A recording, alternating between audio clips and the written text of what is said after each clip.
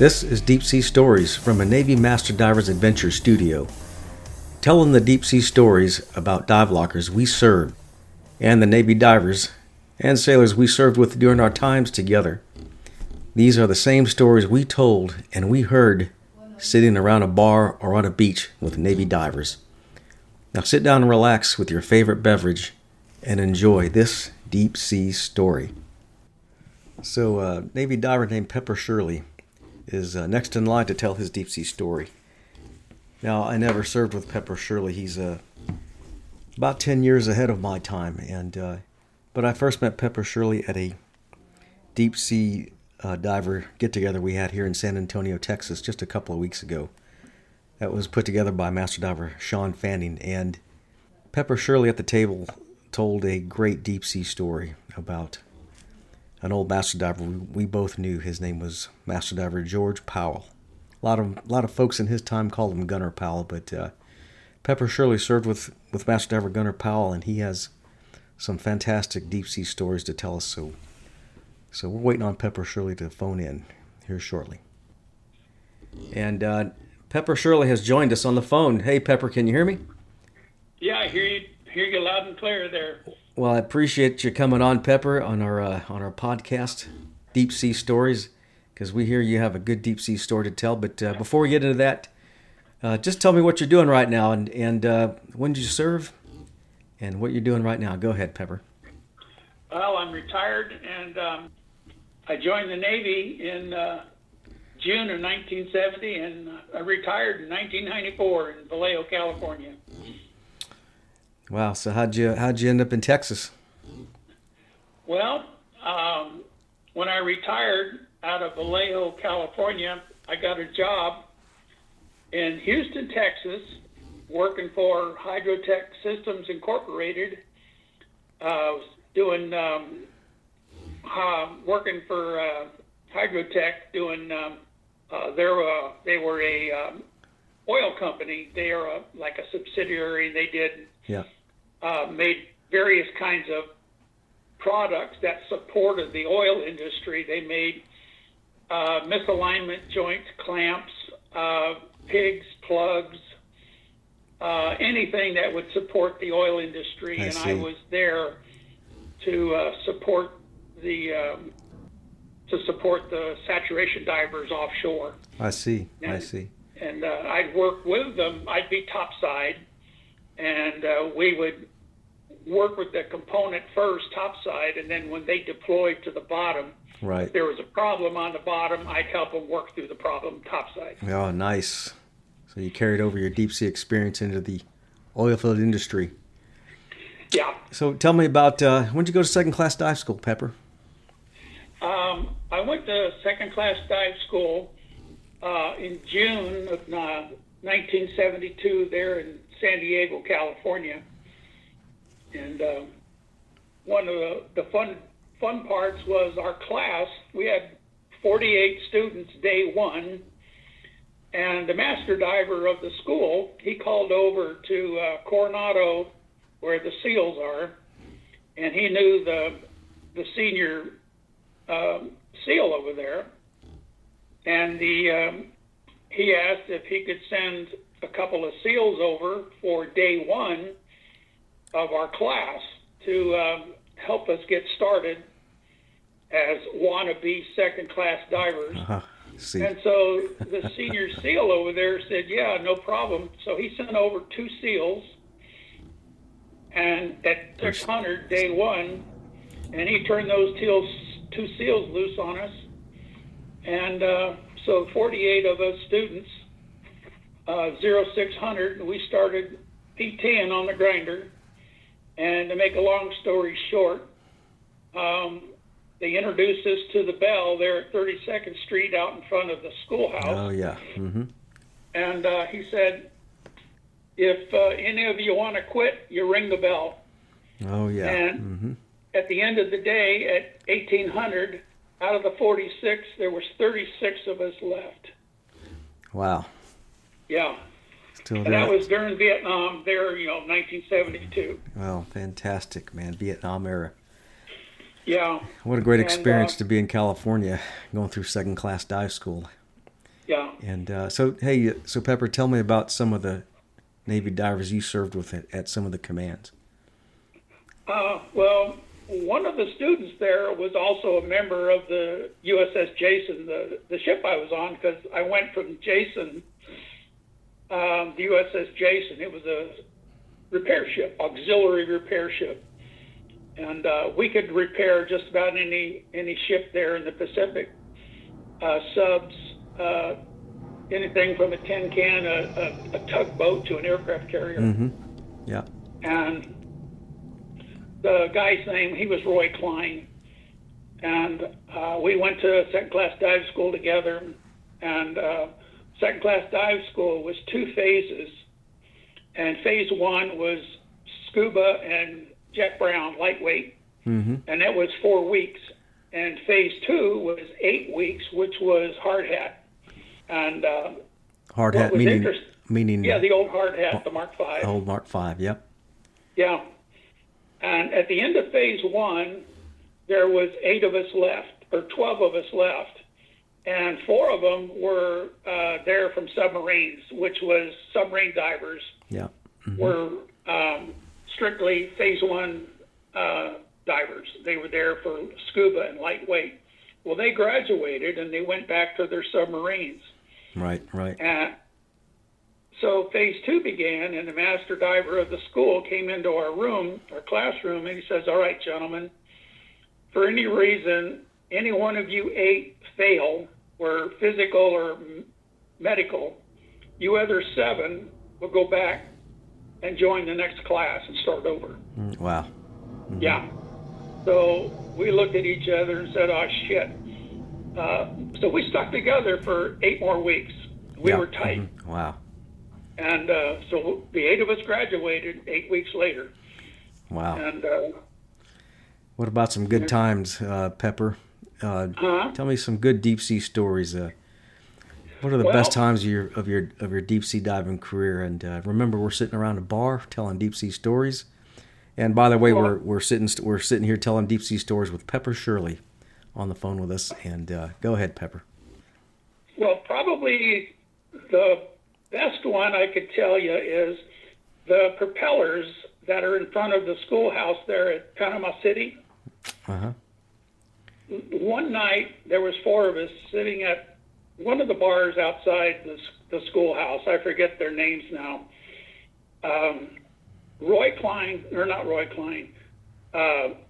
Shawn Fannin, Ralph Bonnen, and Mike Cox and myself, we were sitting there, and we were trying to figure out what we could do. And we were swapping different ideas around. And I came up with the idea of, let's move the 2 screws from the schoolhouse over to the Navy Experimental Diving Unit and put one of them in front of the commanding officer's parking spot and the other one in front of the XO's parking spot. And so Shawn and Mike and Ralph, they started coming up with how to do it. And Mike Cox is an engineer. He's got a 4-year degree of being a mechanical engineer.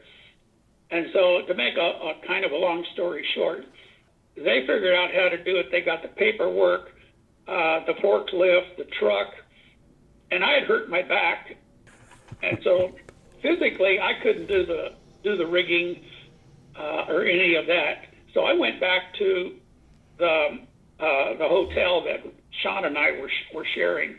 So the 3 of them, Mike Cox, Ralph Bonnen, and Shawn Fannin, they did all the work. They got the pickup truck, the forklift, and they dressed up in the clothes as civilians and hard hats and got the clipboard.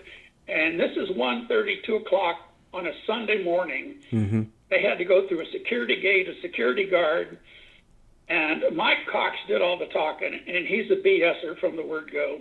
And he convinced the security guard that the commanding officer of the base called him and said, "We got to get those 2 screws from the schoolhouse over to the paint shop, get them sandblasted, get them painted, and put in front of the XO and the CO's parking spot in front of EDU for the change of command, which was happening in a week. Mm-hmm. Nothing was out of place. Wow. And so off they go. They pick up the screws one at a time and move them back through the security fence. And one at a time, they place them where the CO and the XO's parking spots were. They go back, get out of their clothes, and they leave by, I think it was 4 o'clock. Mm-hmm. Wow. So they get all this done. And then Monday morning, I show up back at the EDU because I was there for a deep dive for the Mark 14 testing and pumps and all of that. And we show up, stand quarters, and everybody goes to work. And at 9 o'clock over the 1MC, I hear Petty Officer Shirley report to the CO's office. Oh, I wonder why. Yeah, and so everybody's looking at me, and I go, and I, standing at attention, Petty Officer Shirley reporting his orders, sir. And the commanding officer goes, "Why are there 2 screws on my grass, on my lawn?" And I said, "I don't know, sir. Don't have a clue." And he goes, "Well, I have word different."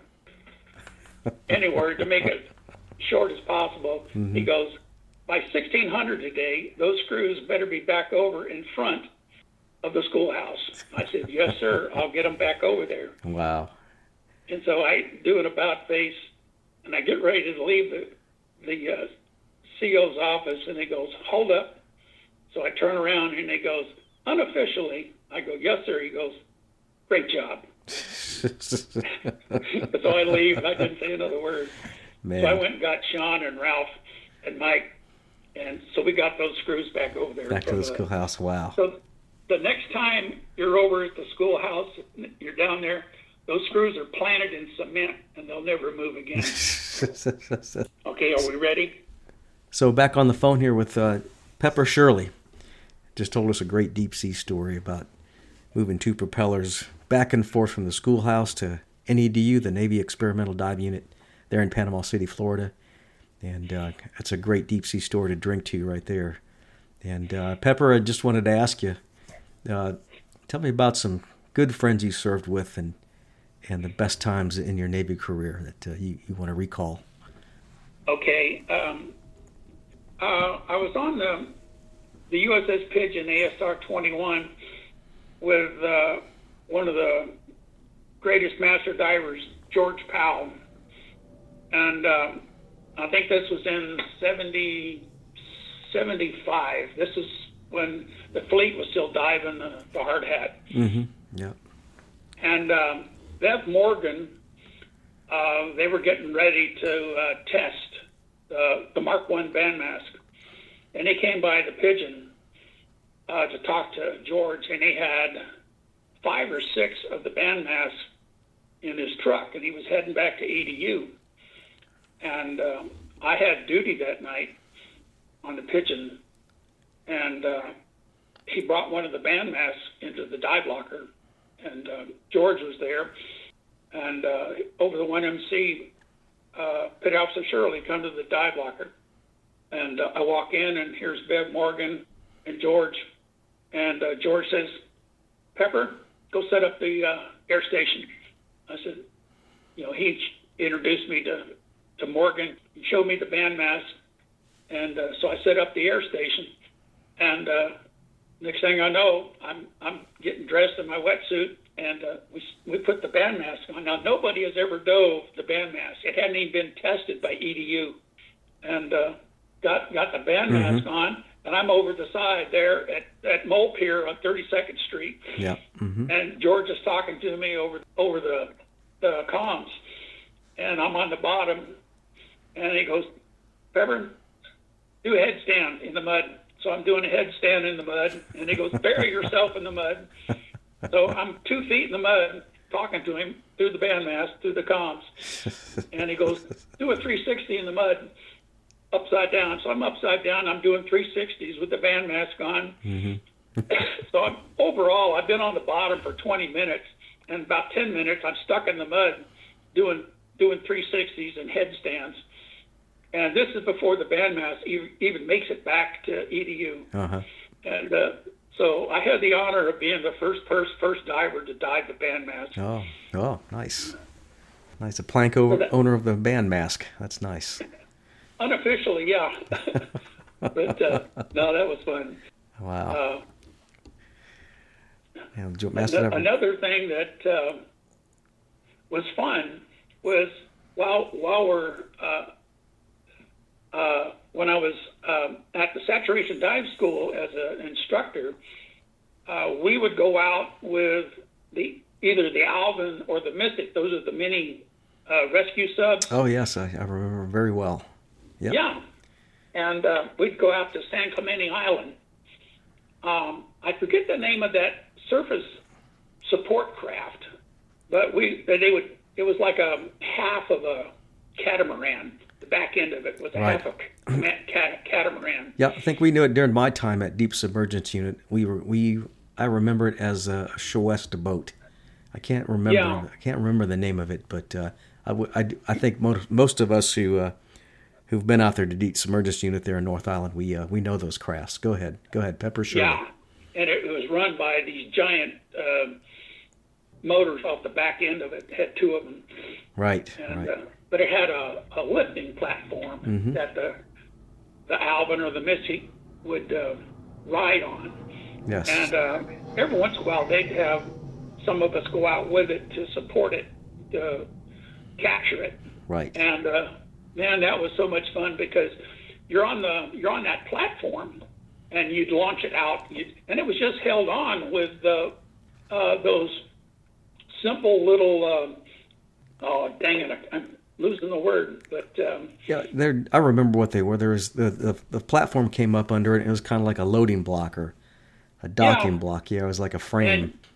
And man, that was so neat because you'd sit there, you'd hear it coming because it's electric motors. Right. Then you'd see this green blob coming at you, and then you'd just simply snap into it with cables. Right. And then it'd shut down. The motors would turn off. And, it was a very simple system. It wasn't super complex. Oh, yeah.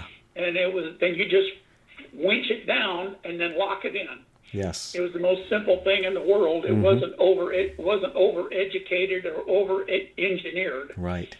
And then you'd go down swim down to the beam and blow up the balloons. Mm-hmm.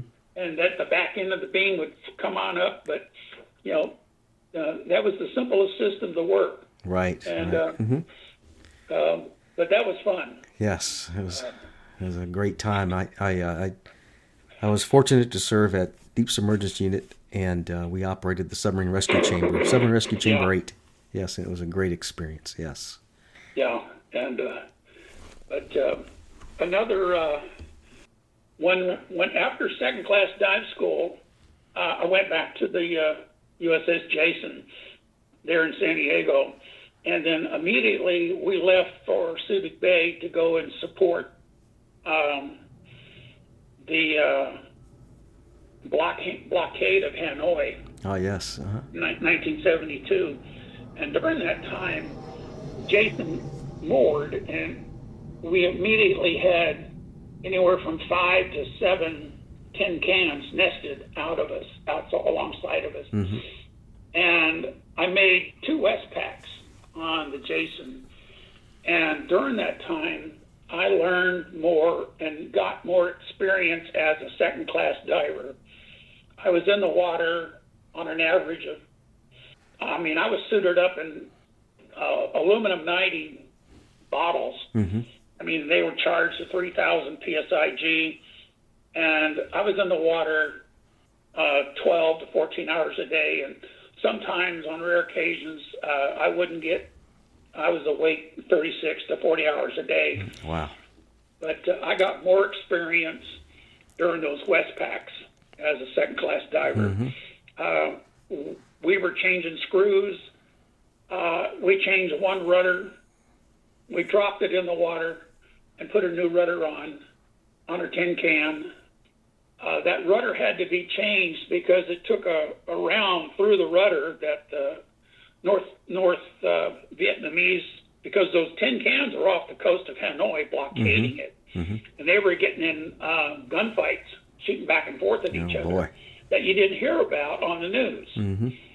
And then, they were taking hits every now and then, and they would come back into Subic and to get patched up and repaired by the Jason and sometimes the shipyard there. And I mean, we were a couple of those tin cans took hits that killed guys, killed sailors. Wow. And sometimes the rounds would hit close and explode near the ship, and it would punch holes in the skin of the ship, and the damage control parties would patch them because they were taking on water, and then the damage control parties would patch them, and then when they came in, we would put a box patch on the outside, and then then they could repair it on the inside. Right. So let me ask you this, Pepper. So during those times, so on the tenders, and you described that job changing out the rudders and some tin cans taking hits. So the Navy dive lockers were close to that action. Is that right? Now the Jason wasn't close. We were tied up in Subic, but the tin cans were off Hanoi. Right. And they'd get in close enough to draw fire from the shore batteries that were around the harbor of Hanoi. I see. And then they would get in a gunfight with those shore batteries, and then that means they could locate exactly where that shore battery was, and then the carriers that were further out would launch aircraft to take out those gun batteries. I see. Okay. Wow. And that was their purpose. Wow. That's something and what else. we did on our second Westpac is when the Jason left, we left with 500 gun barrels, 5-inch 38s, 5-inch 54s. And we had 500 of them on board the Jason. And as soon as we got there, we offloaded them, put them on the pier. And one of the jobs that the bosun mates were doing, because we had cranes on board, is we'd bring along the tin cans alongside. And we were rebarreling the tin cans because they were shooting out their barrels to where they were useless. Wow. And on average, it would take 4,000 to 5,000 rounds, depending on what they were shooting. And they would shoot out the rifling on the gun barrel. And so they were rebarreling their barrels on the tin cans. Wow. And at one point, we took the barrels off of our 4 single mounts on the Jason, and we gave them our barrels. That's how many barrels. We used up all the 500 barrels on the pier that we brought. And so we gave them our barrels off of the Jason. Wow. And something else, man. Not really sure. I'm not really sure if Navy divers today experience that. Yeah. And being on gun battles, gun fights, and changing out barrels for other ships. That's interesting. Yeah. Now the divers weren't involved with the barrel changes, but we were doing underwater work. Right. But we were patching holes. Right. Doing plug work. Cleaning sonar domes. Yeah. Doing it the old-fashioned way, not with the fancy, hull scrubbers that you hang on to and ride. Yeah. We were doing it the old-fashioned way. Fashioned way by hand. I hear you, Pepper. Yeah. So Pepper, let me ask you this, because we got to close out here. We're hard to believe 25 minutes has gone by pretty fast, and a lot of good deep sea stuff right there. Hey, Pepper, if you could go back knowing what you know right now and offer some advice to today's Navy divers, what would you tell them? The Navy divers, or you mean sailors that wanted to become a Navy diver? Yep. Just what advice would you offer a Navy diver today? Well, the Navy divers that are in the fleet right now, let's see, I've been out of the Navy longer than I was a diver. I've been out 25 years. Yep. I would say hang in there because of the political atmosphere that's going on. Just hang in there. Now, I don't know anything about the diver rating because I got out before they invented the diver rating. Right. Hang in there, do what you got to do, stay proud, stay strong, and keep your chin up, guys and gals, and keep the faith. Keep the faith. And we've been talking with Navy diver Pepper Shirley, and Pepper Shirley offered us some great deep sea stories. I hope you enjoyed listening to Pepper Shirley and this great deep sea diver story.